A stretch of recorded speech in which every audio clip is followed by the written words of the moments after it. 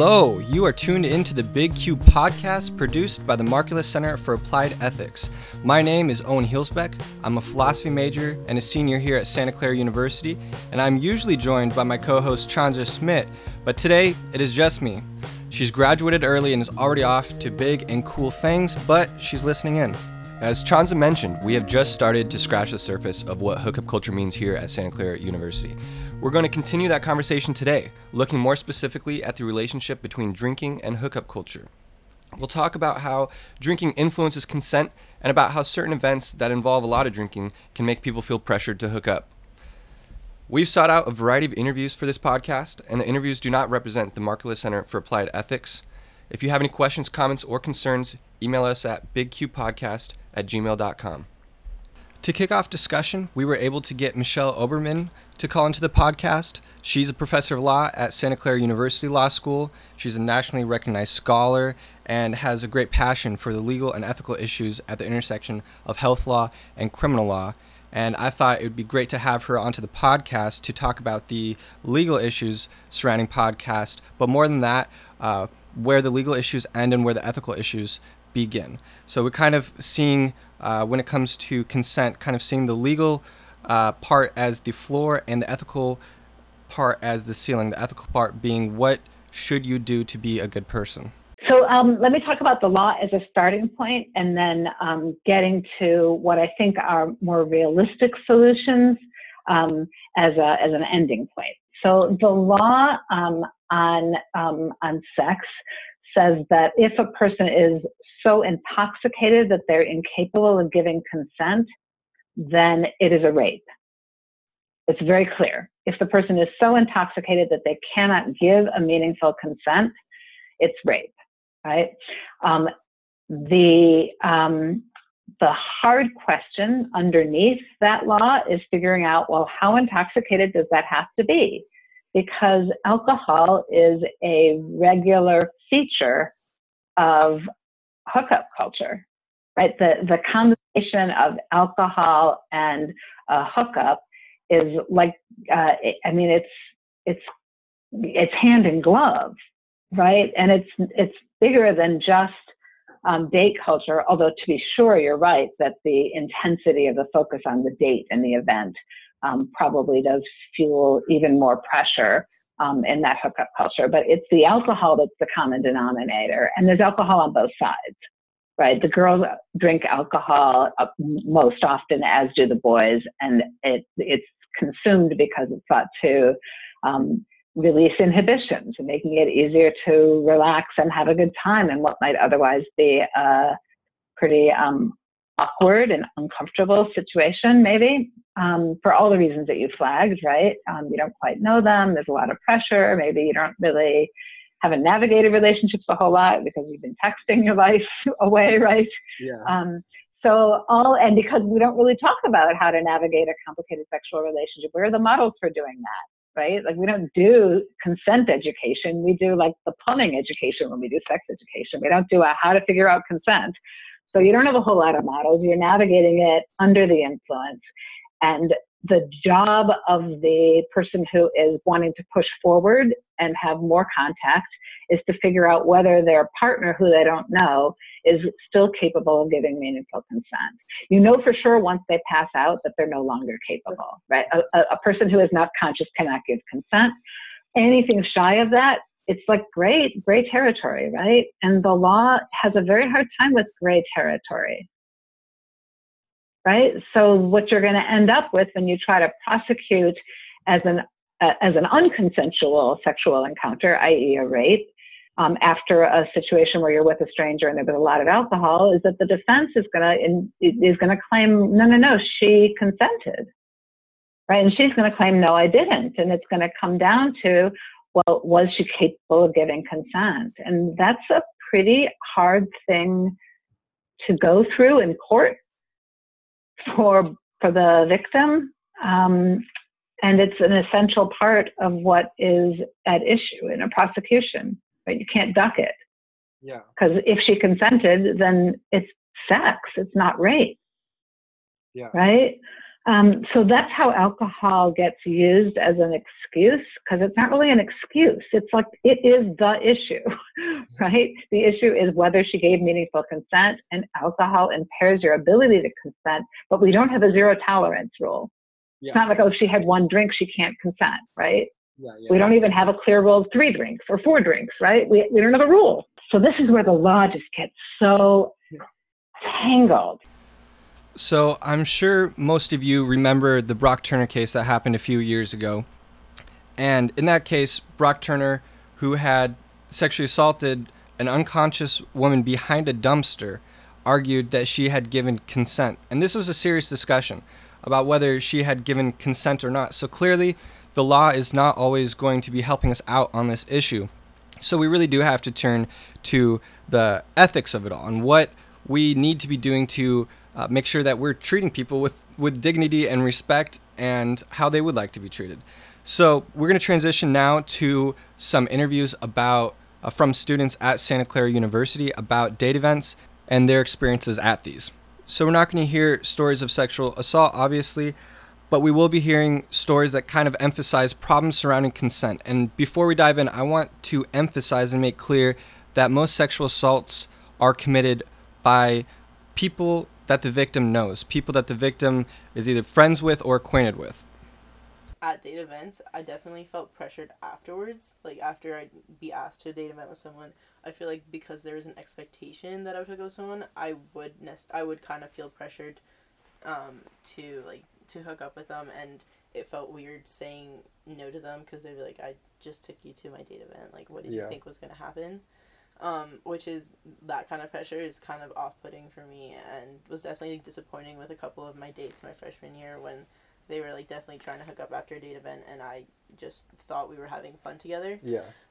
Yeah, I think that also kind of coincides with, like, the expectation to hook up at, like, date events, especially at date events where people are drinking, like, a lot, like, especially, like, date and fifths, and you're, like, you could be going to a date and a fifth with this guy that you, like, don't know that well at, like, a fraternity where you don't really know anyone that much, and with girls, like, other girls that you don't know, because it's, like, the guys inviting the girls, and you're kind of relying on that one person to kind of, like, take care of you, because you're, like, partners, but, like, a lot of times people will ask someone they don't know super well to a date and a fifth, just as, like, a, like, get to know them, but there is kind of that expectation to hook up at the end of the night, and if, like, you guys get too drunk, like, there really is kind of a fine line of, like, whether or not the consent is there.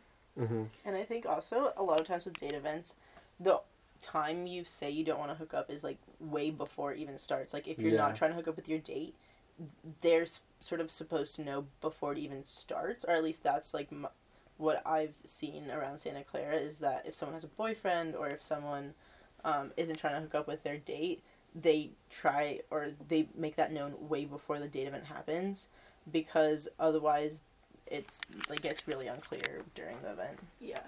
I've been in a situation where, like I said at the beginning of the night, like, maybe not necessarily, like, to the guy, but, like, to my friends, like, okay, like, I'm not hooking up with him tonight, like, I don't want to hook up with him, and then, like, a couple hours later, like, we're both drunk, and we're, like, hanging out, and I'm like, okay, fine.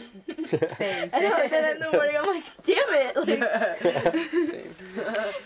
So, yeah, like, that's not necessarily, like, a consent thing, I guess, but a little bit. It's more of just, like, I think that, like, when alcohol is involved, like, people will do things that they, like, originally planned not to, and then, like, there's regret along with that, and, like, that can escalate even further to, like, you definitely not wanting to, but being too drunk to, like, say no. Yeah. And also, like, what you said with the guys, like, getting a no, but then later, like, thinking that maybe the girl's changed her mind is definitely, like, the alcohol plays a role in that as well, where either they forget, or they don't think it meant that much, or they they're, like, think just being persistent and don't realize how pushy they're being. Think they're caught.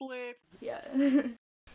Pressures like these that were just described can be even harder to overcome at date events, because the person inviting you to a date event is often someone you know somewhat well, someone you trust, and responding to inappropriate behavior from these kind of people can be shocking. It can lead to disbelief and questioning of one's own perceptions, and so often we see people coerced into situations they would have never usually consented to.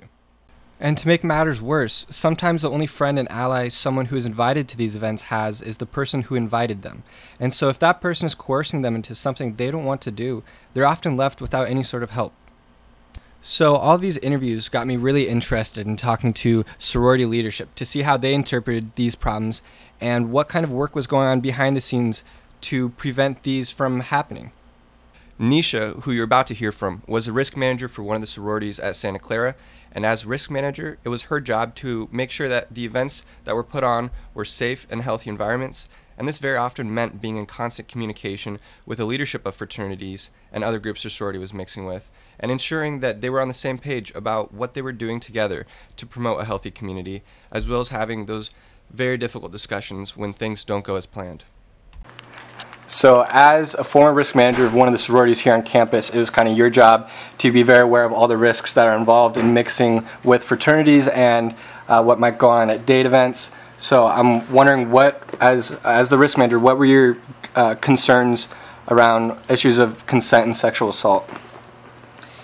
Yeah, so I think the biggest issues that we come across have to do with consumption of alcohol. So, if you're going to a mixer as a female, there's obviously going to be alcohol present, you're likely going to pregame it, and you're going to show up pretty intoxicated, and a lot of times that might lower your inhibitions, it might make you more susceptible to people that you might not have talked to otherwise, or spend time with people that you might not have wanted to spend time with.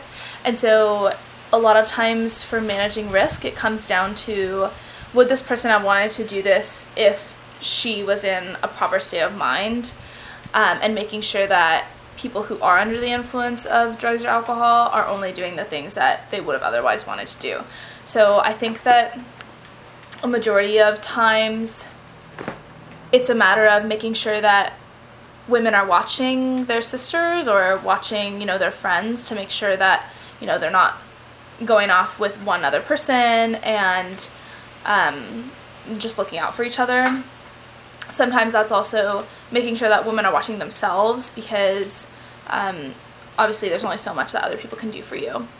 In terms of the male side and what men and in fraternities here can often do, I think is just educate themselves. A lot of times we've had conversations with those frats and made it clear to them that this is a problem that we're seeing and that they need to do everything that they can from an educational perspective to make sure that people are aware that we know what's happening, and so it's something that can be conversed about, in an open forum, and it's not something that's just going on behind closed doors, because I think that that's really the only way to combat those types of things. Yeah. Do you have any ideas or solutions? You keep going back to education. What do you think that would look like? I think that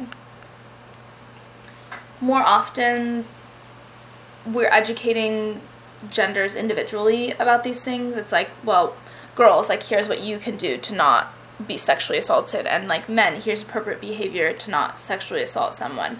But I think that there's still this disconnect between what both of them think is sexual assault even to begin with. Yeah. Especially when it comes to intoxication or drugs and alcohol. And sometimes when it's talked about from a university perspective or a professional's perspective, it's very black and white.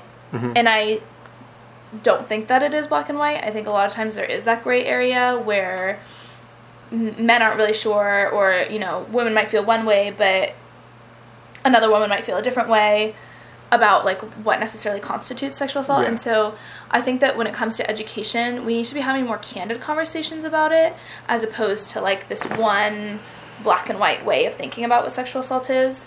So I think, these community-wide discussions or, executive discussions where, you have presidents or risk managers communicating together, or fielding questions. I think when guys are able to ask open questions to women about these things, then they can get more, helpful answers, as opposed to just, hearing it through the same lens that's being projected. Yeah. Where do you think that Greek life is headed in terms of sexual assault and its actions to prevent or address it? Yeah, I think that's a really interesting question. We see fraternities all around the country getting shut down. We see some states proposing laws to make Greek life banned in whole states. Yeah. And I think it kind of proves the point that fraternities aren't doing enough to address this. They're just hoping that they're not next. And I think if that's kind of the position they're going to be taking, then sooner or later, I think states will probably ban Greek life altogether. I think that it's a problem that disproportionately happens in Greek life than anywhere else. And so if we can't figure out how to make our Greek life community safer, then it's for the best that they go away. And I think that's really sad because I've enjoyed it. Yeah. Same, and I have as well. And I think that, again, it's the few that are ruining it for the masses. Mm-hmm. And so, yeah, I think there just needs to be like a large culture shift. And I think a lot of that also stems back to like raising our men and women particularly, and not to put the majority of the blame on one sex, but on the men's part. Like, I think a lot of child rearing and like initial understandings of like the relationships between men and women and like a man's place in society, like I think that again you're going back to all those discussions, and that's where really the root of the cause or the issue is. Yeah. So coming full circle back to the Michelle Oberman interview, she's not just an expert on the law, she's also an expert on ethics. So I decided to ask her about solutions and what we could be doing better to prevent these sexual assaults from ever happening in the first place. I mean, really, we need to enlist the moral compasses of the kids themselves, right? We need to sort of activate them and have them say, hey, wait, like this matters to me. And in the for what it's worth, when I think about who's injured in just say an acquaintance rape setting, not like a stranger rape, but like the scenario of like the campus date rape sort of thing, who's injured, it's not just the victim, right? It's the entire collective, it's the entire community. And I know firsthand of men who just like have like, I don't even know what to do. I have girlfriends that have been raped. I have guys that were former friends that I can't look at anymore, right? Like the culture that sort of cheapens sex as something to be taken from people, it tears at everybody, which is, to be sure, the hallmark of a crime. I mean, all crimes are crimes because they're crimes against society. You might have a victim, but when we prosecute murder, we don't prosecute murder because we want the victim to get money, right? It's because we're all harmed by somebody who kills. We're all harmed by somebody who overreaches in sex. Yeah. Right? And the question is, like, at what point do we say, okay, we're going to hold you legally accountable? But that doesn't mean we can't hold people morally accountable earlier. Yeah. How do you think that we could start trying to kind of instill that moral education? Or I hope that people already know these things. It's just a matter of being able to put them into practice. Yeah. How do you think that we could be teaching bystander intervention in such a way that people actually see that when they're going out, as opposed to just getting through some orientation program? Yeah. So I think that's a really interesting and challenging question. And the sort of professors sometimes like to give answers to everything because that's what we feel like we have. There are lots of answers.